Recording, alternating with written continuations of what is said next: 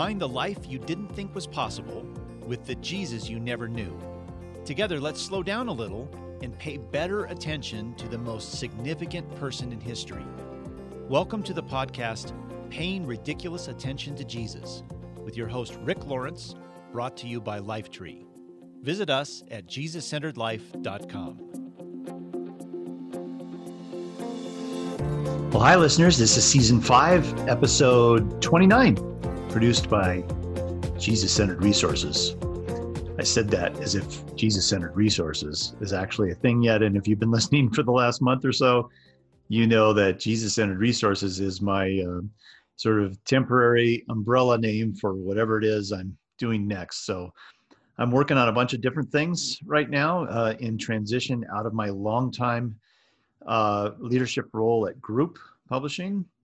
I am now exploring new possibilities career-wise, but also trying to develop and build some things that I could connect with people around resources that help us orbit closer to Jesus. So I didn't know what that's going to be yet. I'm still actually building a website to help support this and working on developing some things that have been in my hopper for a long time. And I'll let you know when I have something to say, but for now it's called Jesus-Centered Resources. Who knows what it'll be called in the future. If you're listening for the first time, my name is Rick. I'm author of a bunch of books. Sometimes, as I've mentioned before on the podcast, I can't believe when I look down the list that I actually wrote all those things. And sometimes, you know, as an author, sometimes you go back for one reason or another and dip into one of the books that you've written before. And when I do that, I think, wow, I sure did spend a lot of time writing this thing. So last year I released a book called The God Who Fights for You, which was an updated version of a book I wrote about 10 years ago called Sifted. So The God Who Fights for You is an updated, a little bit slimmer version of that book. And it's a book for people that are going through darkness or are willing to look into the darkness and find Jesus somewhere there in the shadows. So if you're facing a trauma or trying to get over a trauma or just having a trauma surfaced in your life, or you're going through great challenge or difficulty and you're wondering where Jesus is in the midst of it, The God Who Fights for You is a book written just for you. So, and before that, the year before that, the book I wrote and released was called Spiritual Grit. It's an approach to perseverance and resilience that invites Jesus into that equation instead of just your own bootstraps. And before that, it was a book called The Jesus-Centered Life, which is sort of a foundational book that helped spawn this podcast. And of course, I'm the editor, general editor of the Jesus-Centered Bible. So I've mentioned before also that my book, my new daily devotional, the Jesus-Centered Daily, is about 6 weeks-ish from coming out. It'll be out in early October. And I just got my first advanced copies of it. And oh my gosh, that is an experience to get this thing that you've invested a couple years of your life into. And now to see it come to fruition, this is the end, in a way, of a very long journey and the start of a new one, as it's about to be published and people are about to interact with it and relate with it. That's what's coming up on the horizon. So I'm actually building a website just for the Jesus-Centered Daily. And I'm working on that. It's slow work because turns out I'm not actually a website developer, but I'm learning. It's a steep learning curve, but I love learning. And I'm curious, and I get frustrated with myself when I don't understand what to do and why this thing won't do what I tell it to. But I am working on getting that site ready so that you can experience and download a little snippet of that. And also for this crew, those of you who listen to this podcast or members of the Pigs, which is a private Facebook group just for people who listen to this podcast and want to connect their lives around Jesus and ask questions and input into each other's lives.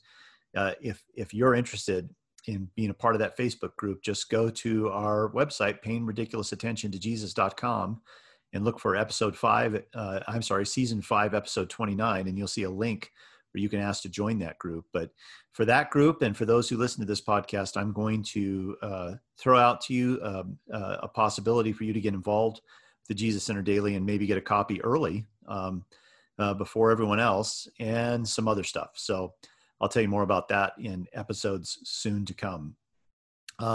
So this is episode 29 of this year, our 5th season.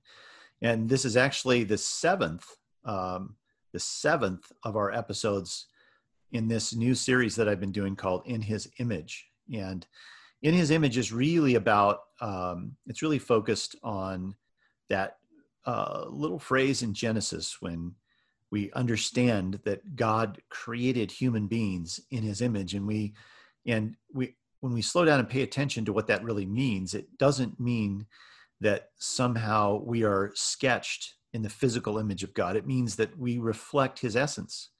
And so what we're trying to do is explore what the essence of God is that we also reflect in our everyday lives. And Jesus made it pretty clear that that part of His mission was to give us a tangible way of understanding and experiencing the God we can't see. So Jesus basically said, if you see me, you see the Father. Everything you see me doing, the Father's doing. I learn from the Father. I only do what I see the Father doing. So He's encouraging us over and over again to pay attention to Him, hence the name of this podcast, so that we can come to know God in a more intimate way. And so that's what we're doing. We're exploring the essence of Jesus and then making connections to how we reflect that in our everyday life. So there you have it. And in this episode number 7, we're going to explore something that sounds a little funny when you first say it, as something that is core to who Jesus is, core to His heart. And that is relaxed, that Jesus is fundamentally relaxed. I didn't always use that word to describe Jesus, but I heard a story that I'll get to in just a minute that changed all that for me. So we'll dive into that in just a second. So the first thing I'd like to do, though, is dive into one of the strangest stories about Jesus that is in the Bible. I mean, it's up there. And there's a lot of strange stories in the Bible. If you're paying attention and you're reacting like a normal human being, when you read some of these stories, you think, oh my gosh, if that really happened, and it did, it would blow my mind. Well, this is one of those blow my mind stories, and it's in Matthew chapter 17, verses 24 through 27. So it's just a little story. There's a lot packed into it. So what we're going to do here is I'm going to read through this little story first, and then I'm going to read through it a second time, pausing to add some detail to the story. We'll take a deeper dive the second time around, but let's read it through the first time to just get acquainted with the story, and then we'll go back into it. So Matthew 17, 24 through 27, if you're not driving and you want to crack open your Jesus-centered Bible to that portion of Scripture, do that. Otherwise, here we go. On their arrival in Capernaum, and this is Jesus and His disciples.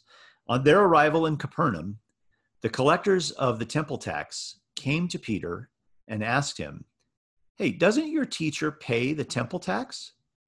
"Well, yes, he does," Peter replied. And then he went into the house. But before he had a chance to speak, Jesus asked him, "Well, what do you think, Peter? Do kings tax their own people or the people they have conquered?" Peter said, "Well, they tax the people they've conquered." "Well, then," Jesus said, "the citizens are free. However, we don't want to offend them, so go down to the lake and throw in a line. Open the mouth of the first fish you catch, and you will find a silver coin. Take it and pay the tax for both of us." Okay, there you have it. Just 3 verses, 24 through 27. But wow, what a strange story. What a kind of ridiculous story. What a unbelievable story in lots of ways. This is the kind of story that typifies what I call mud puddles. Those of you who have been listening to the podcast for a long time know what a mud puddle is. It is something in Scripture, usually about Jesus, that we come up to, and we just jump over it. We just kind of side skirt it because either it doesn't make sense to us, or it seems so unbelievable, or it's over the top. So we just sidestep it. And Jesus said the kingdom of God belongs to children, and children, when they come up to a mud puddle, they jump into it. They wallow around in it. They splash around. And that's what we do here on the podcast. We splash around in mud puddles. And this is one of them. We come up to this strange, ridiculous, crazy story, and we say something like, "Oh, that's Jesus for you." I don't know what is going on there. I can't even imagine that actually happened, but it's in the Bible, so oh well. Something like that happens inside of us when we come up to stories like this. We don't usually react to them as if it actually happened, because it would blow our mind just to think about this happening in real life. So let's slow down and add some detail to this story. So here we go again, Matthew 17, 24 through 27. On their arrival in Capernaum, pause. Capernaum is where Jesus now makes his home. That's important to know. He grew up in Nazareth. He launched his ministry, and now his home, semi-permanent home, is in Capernaum. Remember, Jesus said he had no place to really permanent to lay his head. So it's not like he's at home all the time. But if there was going to be a home base for Jesus and his disciples, this is it, in Capernaum. So just continuing on their arrival in Capernaum, the collectors of the temple tax, let's pause again, the temple tax, what is that? Well, that is an ancient tax that began in the time of Moses as a way to make sure that the temple, which was the physical, the physical structure that housed the presence of God, that the temple would continue to be kept well and staffed well. That it was a tax that all men over the age of 20 years old had to pay every year to make sure that there was temple upkeep. It's sort of like taxes we pay right now for government buildings to be kept up and staffed. This was a tax, by the way, that wasn't really disputed or fought like the Roman pagan taxes that people were forced to pay, and therefore hated the tax collectors of those. The temple tax collectors were not hated people. They were people just doing their job for something that all ancient Jews believed was necessary, the upkeep of the temple. So again, it was only a tax that was levied on all men who were over 20 years old. And it had been being paid for centuries and centuries. So the payment was to make sure that the quote unquote home of God was presentable. So the collectors of the temple tax come to Peter and they ask him, "Doesn't your teacher pay the temple tax?" And this question really isn't your teacher over the age of 20? That's another way of saying it. And of course, at this time, Jesus is 30. So the temple tax collectors are basically saying, we can tell he's over the age of 20. Isn't he over the age of 20? Because he would owe this tax for sure. It's like when you go through the grocery line and you've bought a 6-pack of beer, let's say, and the clerk asks to see your ID, and you are clearly over the age to buy a 6-pack of beer, but they have to do it anyway, formally. But you both know when you look at each other, yeah, I know you're over the age of 21. So this was kind of one of those moments with these temple tax collectors. We know he's over 20. Is he paying the tax? And Peter says, yes, he does. And then Peter goes into the house, and before he has a chance to say anything, Jesus asks him, "What do you think, Peter? Do kings tax their own people or the people they've conquered?" And Peter replied, gives the obvious answer. They tax the people they've conquered. "Well, then," Jesus said, "the citizens are free." There's an exclamation point at the end of that little statement. So let's pause again. This is kind of a snarky comment by Jesus because he knows who he is. He's the king, and the temple of God is now him. So why should he have to pay a tax on himself? He's a king who is King of Kings. So why should he have to pay any tax whatsoever? So Jesus, in a snarky way, is pointing out to Peter, and in also an important way, reminding Peter of who he is, that he's not just joking around here, that he's the Messiah and the Son of God. He is constantly referencing this with his disciples. He's trying to show them and tell them, hey, this is for real. I really am the Son of God. I'm the King. So Jesus, in a kind of a delightful, playful, snarky way, is making this point that he shouldn't have to pay this tax, technically speaking. And then Jesus continues to Peter. However, we don't want to offend them. Pause again. The question is, when Jesus says we don't want to offend them, the question is, why not? He was offending people all the time. Why this particular circumstance is he not willing to offend these guys? He has no problem offending people. That is one of the greatest missed characteristics of Jesus in the world. When most people think that he's simply a nice guy, they're simply not paying attention to the stories of Jesus. He was constantly offending people, either by being too kind or too forgiving or too bold. He was constantly offending people. So he says to Peter, yeah, but we don't want to offend him. So go on down to the lake, which is actually the Sea of Galilee.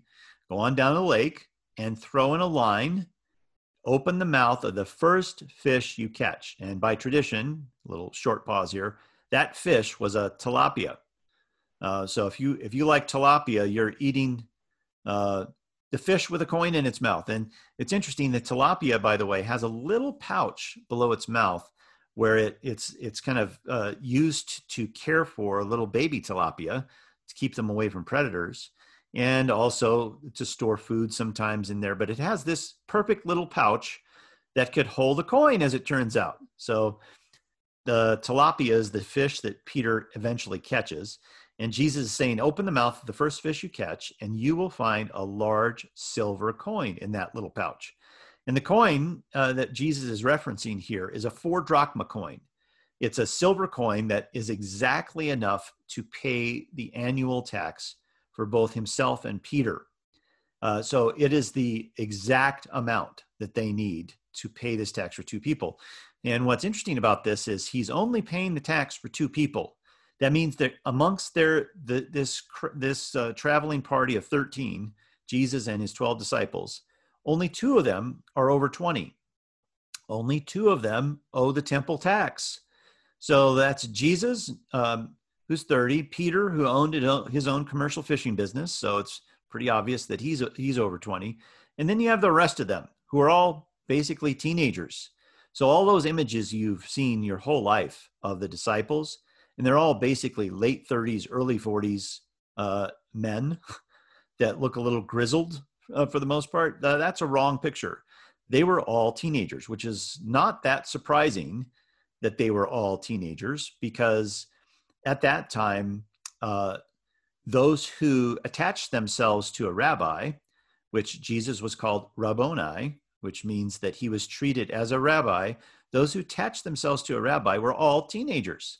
And once they attached themselves to that rabbi, they left their family home, moved in with that rabbi, became a part of his life, and learned not just sort of what you might call book learning, but learned a way of life from that rabbi, the way to pray, the way to worship, the way to dress, the way to walk, what's good to eat and what isn't, how to prepare your food. They learned everything from that rabbi. They got immersed in that rabbi's presence, and that rabbi's presence infected everything about them. So this would have been common to see a rabbi with 12 teenagers surrounding him, in this case, 11 teenagers and Peter. So they pay the temple tax only for 2 of them, and the rest are teenagers, typifying this rabbi-talmid relationship. So there we have this strange little story, and a couple of questions just pop into my head right away. So the first one is, well, why does Jesus say that he didn't want to offend the temple tax collectors by telling them he didn't really have to pay because he was God? Why would he not want to offend these guys when he's very comfortable offending people? And I think if you think about the context here, these temple tax collectors were just doing their job, and Jesus agreed with their job. He was just, in a delightful, profound way at the same time, trying to point out that he really shouldn't have to pay this tax. But why quibble with that at this point with these temple tax collectors? Usually when Jesus offends someone, he's trying to make a point about something. And in this case, he's not really trying to make a point at this juncture of his trajectory with these temple tax collectors. Now, if this had been later in his trajectory when Jesus was purposefully antagonizing religious leaders left and right, trying to make the point that he is in fact God, and that point that he's making, that he is in fact God, is what got him killed.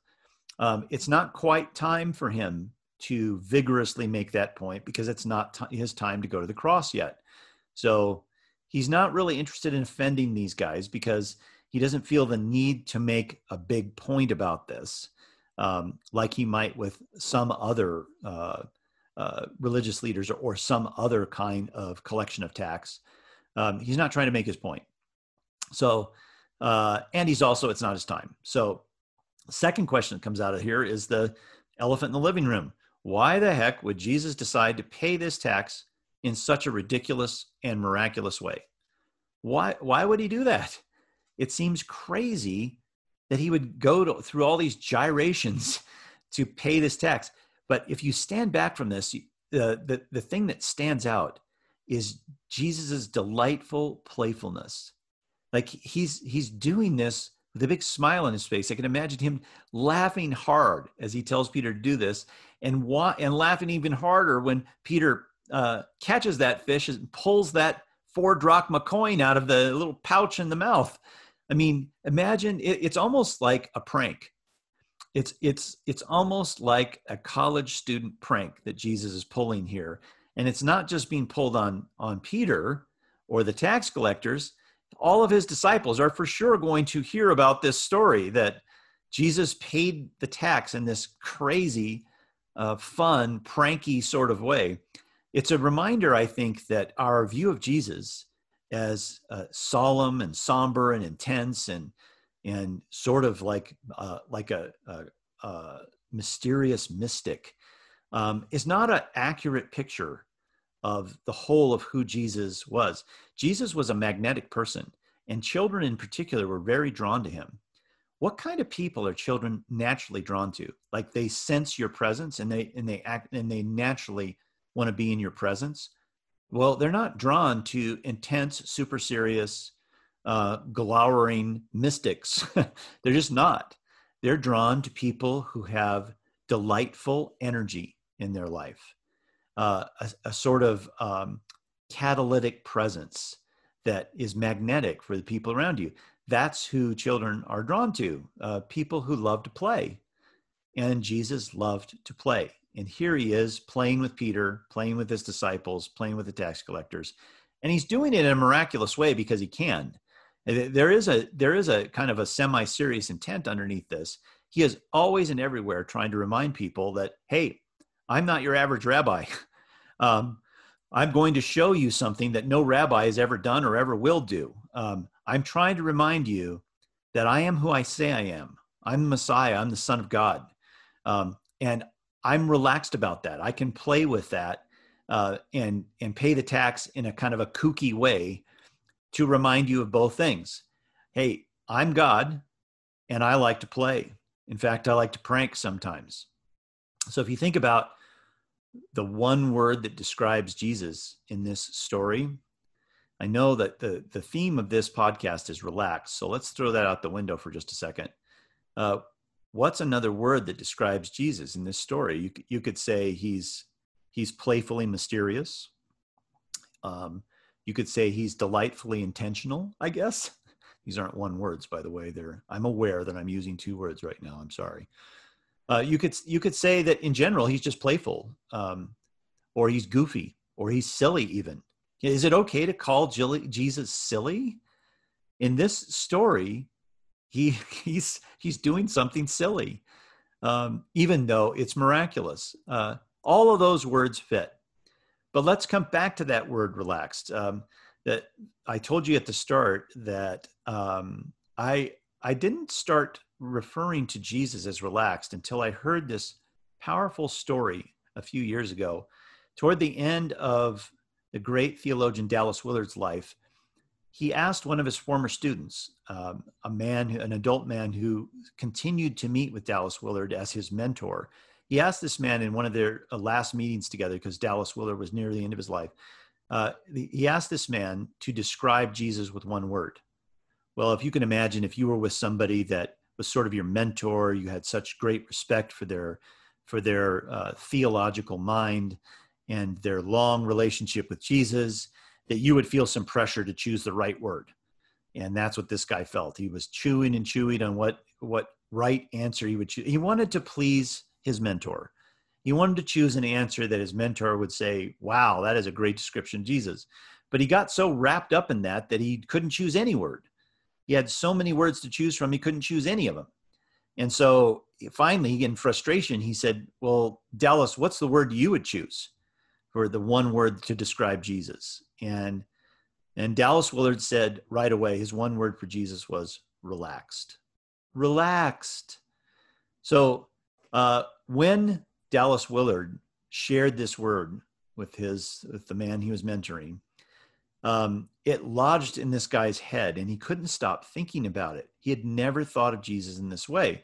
The more he thought about it, he thought, well, Jesus waited 30 years to begin his ministry.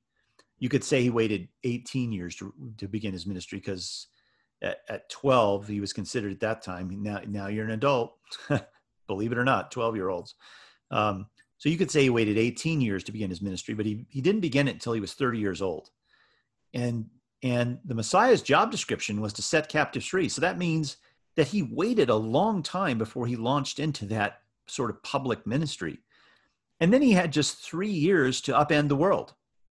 So given all of that, if you think about yourself and what you know your mission is supposed to be, and you know how much you need to do, and then you wait until you have just 3 years to do it, what that tells you is that he understood all that, and nevertheless, he was relaxed. Jesus also knew he needed his disciples to so believe that he was the Messiah, that he is who he said he was, that they would literally die for him. He needed that to happen. But still, he only gave himself 3 years with them to make his point. Not the traditional, 8, 9, 10, 11, 12 years that a Talmud was typically with their rabbi. This was just 3 years. And he had to so cement his identity with them that after he was gone, they'd be willing to die for him. And yet, and all of them, all 12 of them did die, proclaiming and serving Jesus. 11 of them were executed, and John, maybe the cruelest fate of all, John was locked up in a prison on an island for the length of his entire life. So they all did die for him in the end. And so he had this urgency to reveal himself as the Messiah to them, and yet he was patient, he was relaxed, he wasn't in a hurry about it. If you think even more, Jesus could only be in one place at a time. He's fully God, but also fully human. And there were needs everywhere. There were sick people and possessed people and lame people everywhere. But he could only be in one place at one time.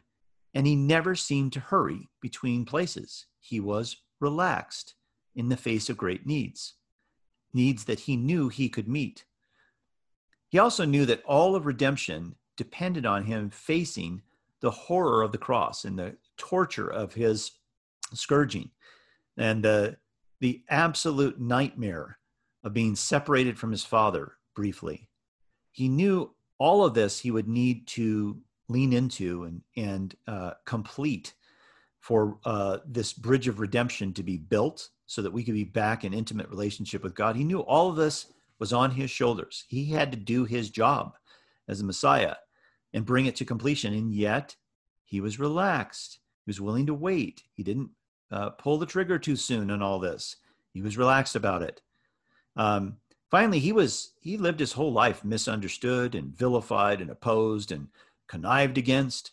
And in the midst of all of it, it was really hard to get under Jesus' skin. He was relaxed in the midst of all this. He was always thinking strategically when he was in the middle of all this. He wasn't off his game based on this. So relaxed, I think, is a very important word for us to understand the heart of Jesus. And because we are made in his image, it's an important word for us to get our minds around, especially during this time when so many of us or on DEFCON 5 or whatever the DEFCON is that is bad. Maybe that's DEFCON 10. Uh, but we're on high alert. We're white knuckling our way through a pandemic and all kinds of cultural upheaval right now, and political upheaval and spiritual upheaval. And it's a white knuckle time. Relaxation seems not even possible most days. And yet, relaxed is core to who Jesus is. Therefore, we also have the capacity to reflect that in our lives. So I thought it would be interesting before we dive further into this to have a little experience of relaxation. So what I'm going to do is play you a short portion, maybe just 5 minutes, of some spoken word relaxation. I thought this would be interesting. No matter whether you're driving right now or not driving, I'd like you to just relax, sort of consciously be aware of the tension in your body and start to relax your arms and legs and hands and face. And we're just going to listen to some spoken word relaxation for about 5 minutes. And I want you to follow along with what the person is saying as you listen and allow yourself to relax no matter what context you're listening to this podcast in. It's just going to be 5 minutes of this. So, but I want you to have enough of this experience that you can talk about what relaxation really feels like and what goes into it. So let's go ahead and listen to about 5 minutes of spoken relaxation now.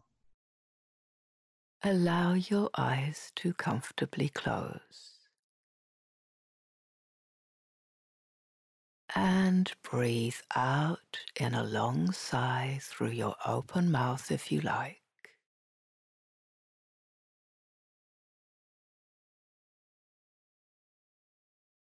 Let yourself know that it's completely okay to be exactly as you are right now.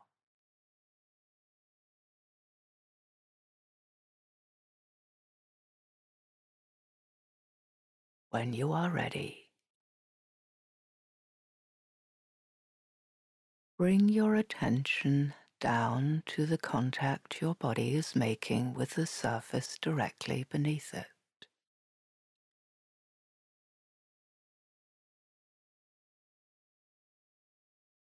Give more of your weight to the support.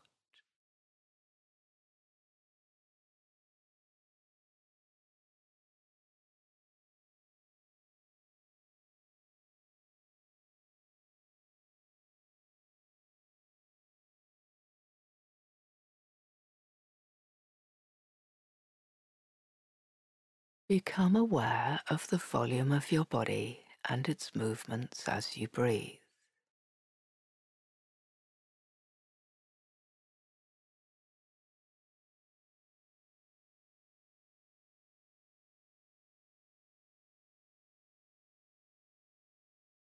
In your own time, begin to slow your breath down and allow it to lengthen.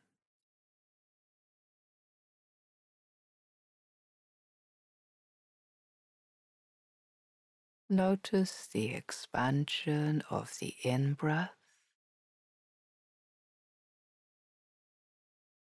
the release of the out-breath.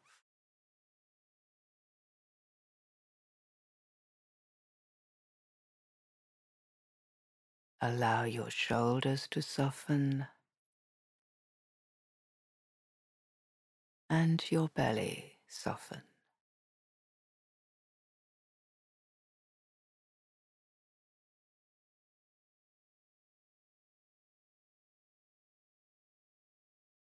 And become aware of the sensation as air enters and leaves your nostrils.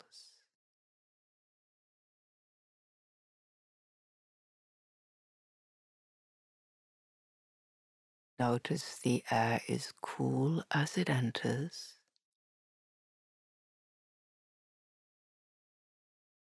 warm as it leaves.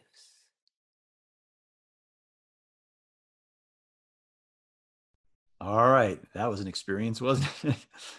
So, what words describe for you what relaxed really means? I mean, if you think about what that experience was like for you, how do you describe that? I think for me, um, relaxed means sort of the tension leaking out of my body, or relaxed means that I'm focused, that my mind and heart are simple.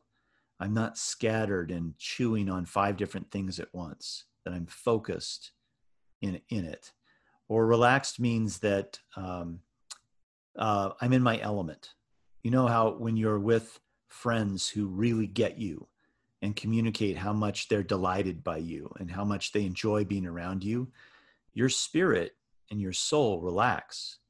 You feel comfortable being vulnerable and sharing who you really are. You stop performing. Your insecurities, at least for a little bit, relax because you have people around you who are communicating how much they enjoy you.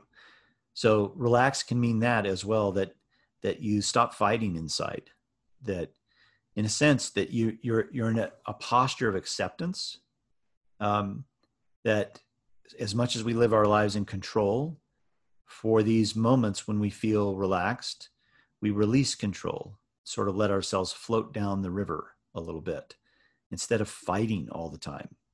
That's what relaxed means. Relaxed means that you're operating out of your true identity.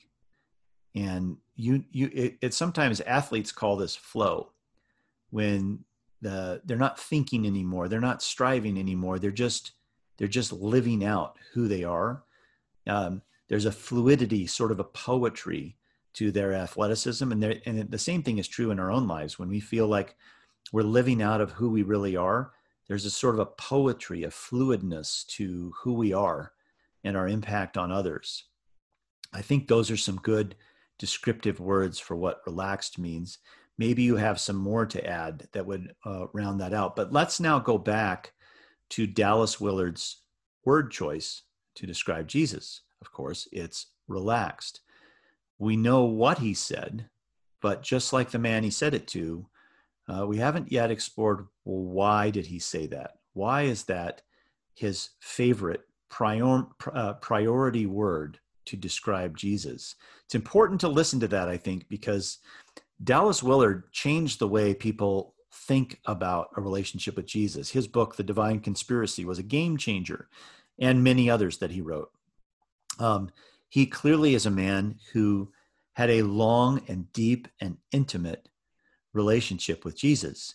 So when someone who's lived their life, their whole life that way, and is now aged and nearing death, and they choose to describe Jesus with this one word, relaxed, a learner, a curious person, a Jesus follower will perk their ears up and ask themselves, why did he use that word?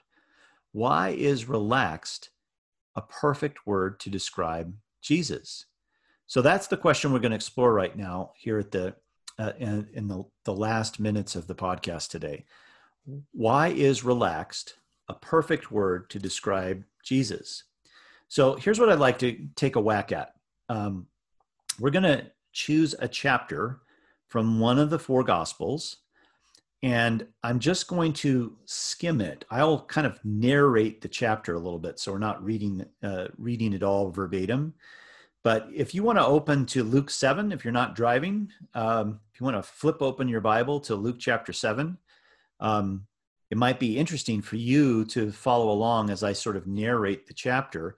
You might see things that I don't, because what we're going to be doing here is looking for evidence for why relaxed is a perfect word to describe Jesus. We're going to assume the premise, which is that relaxed is a perfect word to describe Jesus, and we're going to look for evidence for why that's true by just skimming through Luke chapter 7. Now, I chose Luke 7 almost randomly. You could choose almost any chapter of the Bible, of one of the Gospels to do this with, and you might try it. After we've done this with Luke 7 on your own, sometime in the next week, choose a random chapter from one of the 4 Gospels and ask yourself the same question. Why is relaxed a perfect word to describe Jesus? and then look for evidence in the chapter you're reading. So Luke chapter 7, let me give you an overview first. Contained in this chapter of Luke is the story of Jesus meeting a centurion who asks him to heal the daughter of his servant. So that's one of the stories that's in Luke 7. And then there's another story of Jesus raising the son of a widow. So we'll talk about that. And then there's another story where the disciples of John the Baptist were telling him everything Jesus was doing. And then John sends his disciples to Jesus to make sure that he's the Messiah. So there's that little story. And then the last story in Luke chapter 7 is Jesus at the home of Simon the Pharisee, and he's anointed by a quote-unquote immoral woman. She brings some very expensive perfume to anoint his feet and weeps over his feet and dries his feet with her hair. There's that story at the end of Luke chapter 7. So there's a little overview of the 4 stories that are contained in Luke 7. So let's start out with, in my Jesus-centered Bible, this first section of Luke 7 is called The Faith of a Roman Officer. So again, in this scene, Jesus has returned to Capernaum, his adult home, I guess you could say, his home base, if he really had one.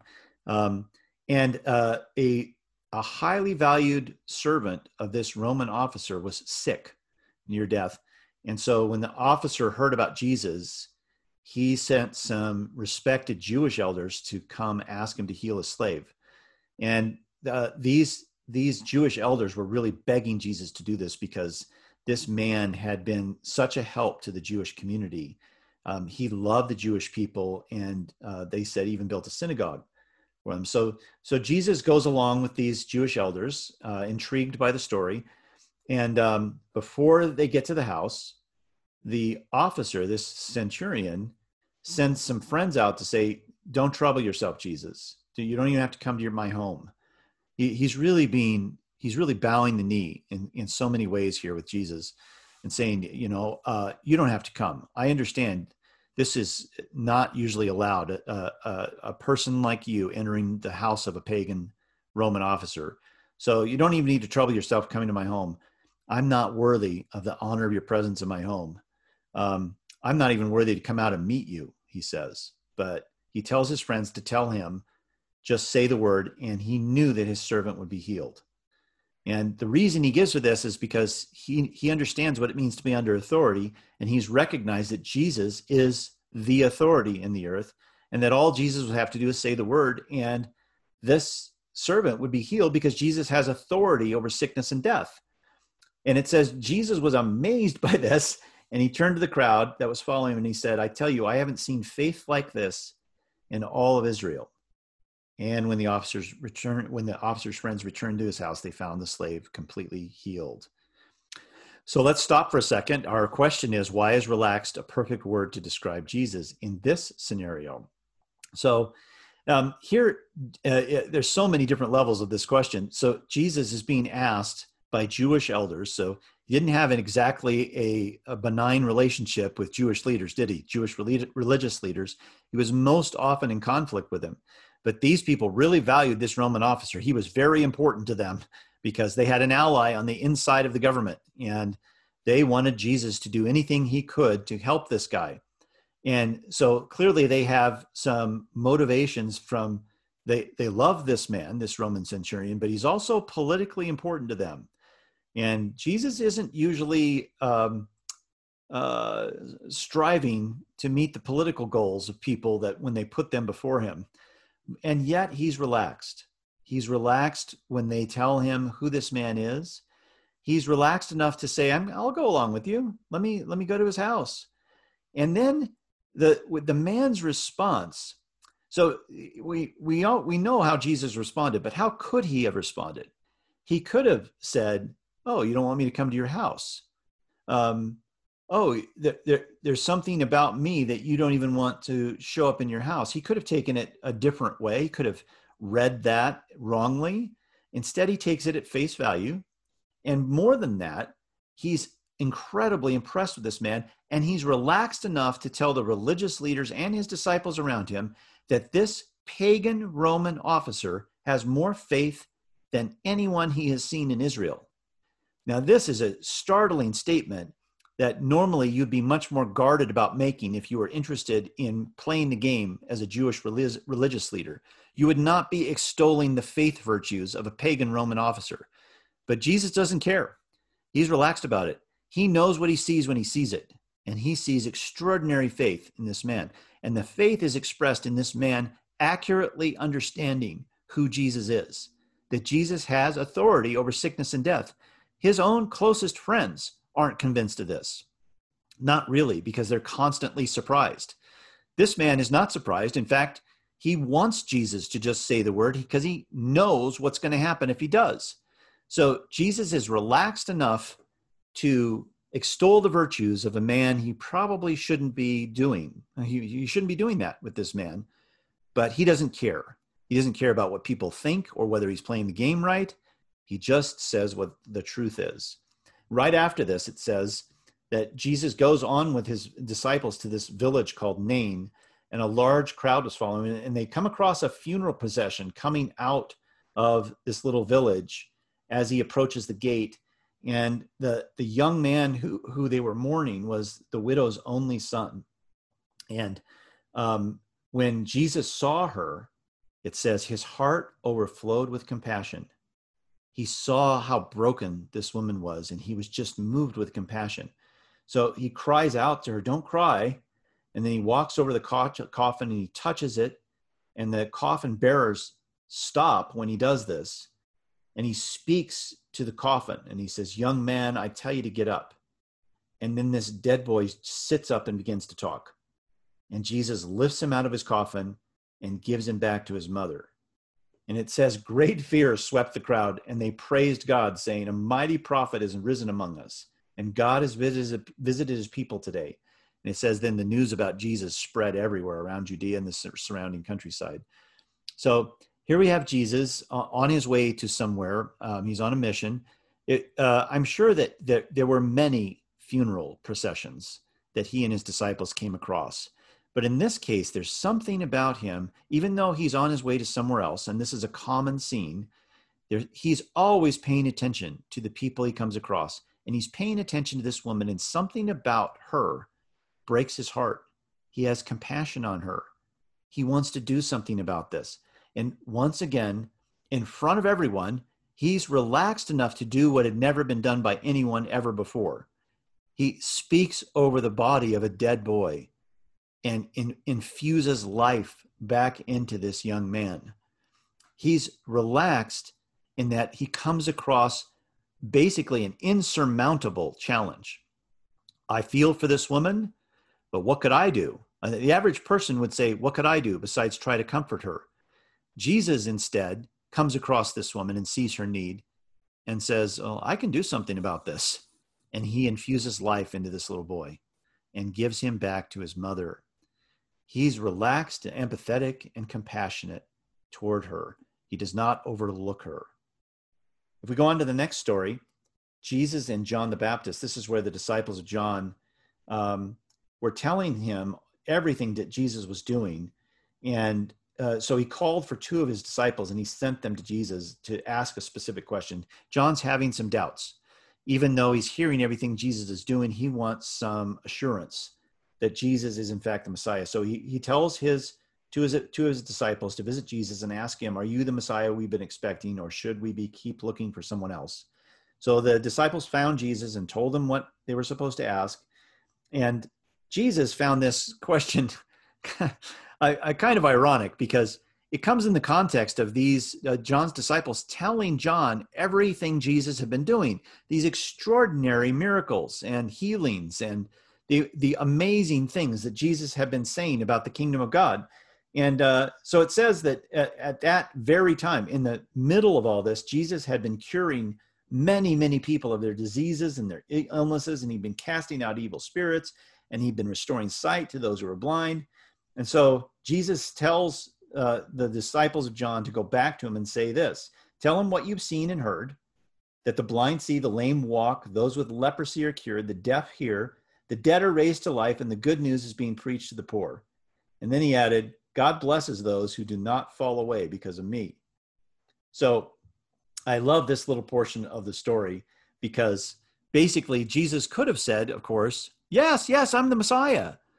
Instead, what Jesus does in a very relaxed way, in a way that I don't think I would ever do, instead of responding in a defensive way, which defensiveness is produced by insecurity, Jesus, who is completely secure, says, well, just go tell John what I've been doing again. I know you've already told him, but tell him that this is what I said, that these are the things I've been doing. Come on, John, get with the program. He's again playfully responding to John, even though what he's responding about is a serious thing. He's still playful with John. Only a relaxed person in this situation would not try to make a case for himself in the normal way we would. Instead, Jesus just points to the facts. Here's what I've been doing. Hey, John, draw your own conclusions, all right? Come on, buddy. Get with the program. So I just love that response. It once again speaks to this secure, relaxed presence in Jesus. Now let's take a look at the last story here. Jesus anointed by a sinful woman. So again, Simon the Pharisee had asked Jesus to share a meal with him. And while they were sharing this meal, this certain immoral woman from that city, and so we can infer by that she was likely a prostitute, shows up uninvited, bringing a beautiful alabaster jar filled with expensive perfume. Let's just stop there for a second. This woman knows, by the way, that the penalty for adultery, which is what a prostitute does over and over again, penalty for adultery in Jewish culture was execution. And who meets out that those execution orders? Well, it's the Pharisees that do. And so she's walking into the home of a person who could kill her and be justified in doing so. So she's taking a great risk. Likely, she is one of the many in the crowds that have been listening to Jesus and following Jesus and seeing what he was doing. All of this healing and excising of evil spirits and curing people of incurable diseases and speaking about the kingdom of God. She had heard and seen these things, and she had become convinced about who he was. So she was willing to roll the dice and risk everything to come uninvited to this private gathering and anoint Jesus' feet. It's an act of worship and humility that she's offering him. So she kneels at his feet and she's weeping. She's broken because she knows her emptiness. She knows her need, and she's bringing her need like an offering to Jesus. So she kneels before him and she anoints his feet, and she not only spreads perfume on his feet, but her own tears, and she keeps kissing his feet and re-anointing them with perfume. And Simon, who's seen all this, is just absolutely disgusted. He can't believe this is happening, and why would this up-and-coming young rabbi allow this to happen? Is he an idiot? Does he not know who this woman is? Why didn't he send her away immediately? What should I do? Should I step in? This is embarrassing. This is shocking. And he says to himself, if this man were a prophet, he would know what kind of woman is touching him. She's a sinner. So he's saying to himself, I don't think this guy is who he says he is. If he's really a prophet, then why would he allow this kind of woman to do this? He must not be aware of what kind of woman she is. That's why he's doing it. Therefore, he must not be who he says he is. Now, here you have a woman who's acting perfectly in reflection about who Jesus really is. She is doing, everything she's doing is in recognition that everything Jesus has said about himself is true. She believes that he's the King of Kings. She believes that he has authority over not only physical illnesses, but sin, because she brings her sin to him and in a profound and humble way offers herself to him. She's longing for wholeness, and she's come to the right place. She knows what her need is, and she brings it to Jesus. Pharisee, typically, Doesn't think they have a lot of needs. Think they're doing pretty good. I'm following everything as I'm supposed to. I'm doing pretty good here. And he does not see Jesus for who he is. His first thought inside is, this guy must not be who he says he is. So Jesus tells him the story about a man who loans money to two people, 500 pieces of silver to one, 50 to another. Neither of them can repay the debt. So the man forgives both debts, and which is extraordinary because if you can't pay a debt at that time, of course, you're relegated to debtor's prison, and you can't get out of there, as it turns out, unless somebody on the outside pays your debt, because there's no way for you to make income inside debtor's prison. So you're totally dependent and reliant on another person's grace outside of debtor's prison to pay your debt. So these two people one had an impossible amount of money. Like, who would ever pay his debt? Who could ever afford to pay 500 pieces of silver? In Greek terms, that was 500 denarii. So a denarii was equivalent to a full day of wage. So it was 500 days of wages that he owed. And the other man, a significant debt, but not quite as big, 50 pieces of silver. So he's saying that neither one can afford it, but when their debts are canceled, which one is has more loving feelings toward the man who canceled the debt? And Simon says, well, I suppose the one who he canceled larger debt. And Jesus says, that's right. And he then turns to the woman while he's still speaking to Simon. So he's looking at the woman, but he's really speaking to Simon. So I just want to get that picture in your head. And he says to Simon, look at this woman. When I came in, you didn't offer me water to wash the dust of my feet, but she's washed them with her tears, wiped them with her hair. You didn't greet me with a kiss, but she can't stop kissing my feet right now. You neglected the anointing of olive oil on my head, but she's anointing my head with something even better, rare perfume. I'm telling you, she's the person whose 500 denarii debt was canceled, because those who recognize their utter incapacity to pay back their debt and come throwing themselves on the grace of the one who can pay such a huge debt, they get their debt forgiven. And you, because you think, Simon, you have no debt or such a little debt that you can easily pay it yourself, you're not that interested. You're not that grateful even for my presence here. And I know you're not that grateful for my presence here because you haven't done any of these things that a host would normally do to honor an honored guest. You haven't done any of them.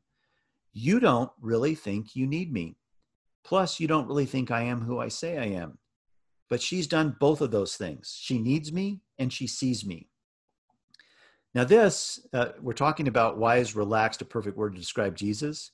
Think about the charged atmosphere here and what Jesus is really saying. He is upending the whole value system of this religious leader. And once again, he's uplifting the faith and the unmitigated love that another person is offering to him, because that person recognizes who he is and is acting on it. So Jesus is relaxed enough in this highly charged situation. The onus is on him. What is he going to do with this woman who's doing this? Simon thinks, why doesn't he kick her out of here? Why is he waiting? Why is he letting her do this? Why is he letting her stay? He shouldn't put me in this position. I shouldn't have to throw her out in front of him. He should be the one throwing her out. And yet Jesus relaxes and accepts what she's doing. You know, grace is a very difficult and even offensive thing to accept. We don't mind having others owe us for something, but it is intolerable for us if we owe someone else. And in this case, Jesus is relaxed enough to receive what this woman is giving. She is spreading rare, expensive perfume on his feet. We know later on that Judas is upset with this kind of behavior that Jesus exhibits when he allows people to spend money on him, money that Judas says could go to the poor. Instead, Jesus is relaxed enough to receive this gift. Jesus not only gives grace, he receives grace. And only a relaxed, secure person would do that. In Jesus's reception of this woman's gift, he is showing how at peace with himself he is.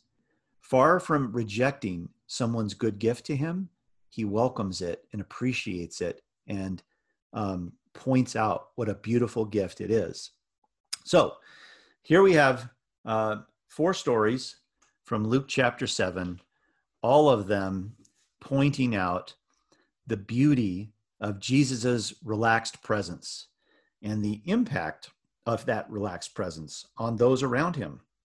I think that in part what we're learning from these different stories is that Jesus is relaxed in a way that invites our own relaxation response. Jesus is relaxed in a way that prompts our own relaxed way of living.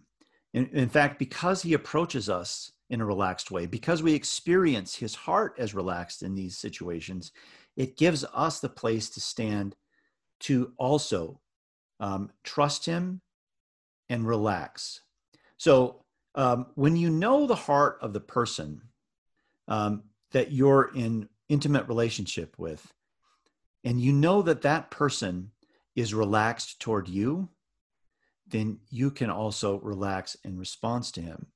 You know, my daughter Lucy is heading back to college, and heading back to college is a big deal right now because of all the restrictions and the potentials. And she has been very vigilant at following all the government and school guidelines for responding to the pandemic, but she knows lots of students aren't and won't. And she's heading back into that tense atmosphere. And it's starting to, wrap her up some. And she knows she's headed back into a very difficult, tense situation. And we were talking about Jesus being relaxed the other day. And she said, one thing I have to do every day is remember that Jesus is relaxed and he's in me. And I can stop and remember that Jesus is relaxed, and I can give him my tension, my striving, everything. I can give that back to him. I can open my hands and receive his relaxed presence in me. And I guess that's what I want to leave with you today. Take a little baby step every day to move toward greater and greater trust in Jesus. And the only way that happens is to move toward his heart a little bit more every day. Just urge your way towards his heart a little bit more every day, and then invite his relaxed presence to go deeper in you, to give that relaxed presence more leeway in your life. Relax your white knuckles just a little bit every day and open them to his relaxed presence just a little bit every day. Recognize that he's relaxed even when you're not, and that you can access that relaxed nature if you will move as this woman did and bow before him, weep over his feet, wash his feet with your hair, anoint his feet with your perfume, and recognize who he is and bring your need to him. That's essentially what this woman did. She brought her need to him, and in turn, he gave her his relaxed presence as a gift. That's something all of us can do today. All right, gang. Thanks again for listening. This has been Paying Ridiculous Attention to Jesus. This is season 5, episode 29. If you want to check out links to this podcast, you can go to payingridiculousattentiontojesus.com. Again, season 5, episode 29. This is a podcast from ricklawrence.com. You can subscribe on Google Play or iTunes, and we'll talk again next time.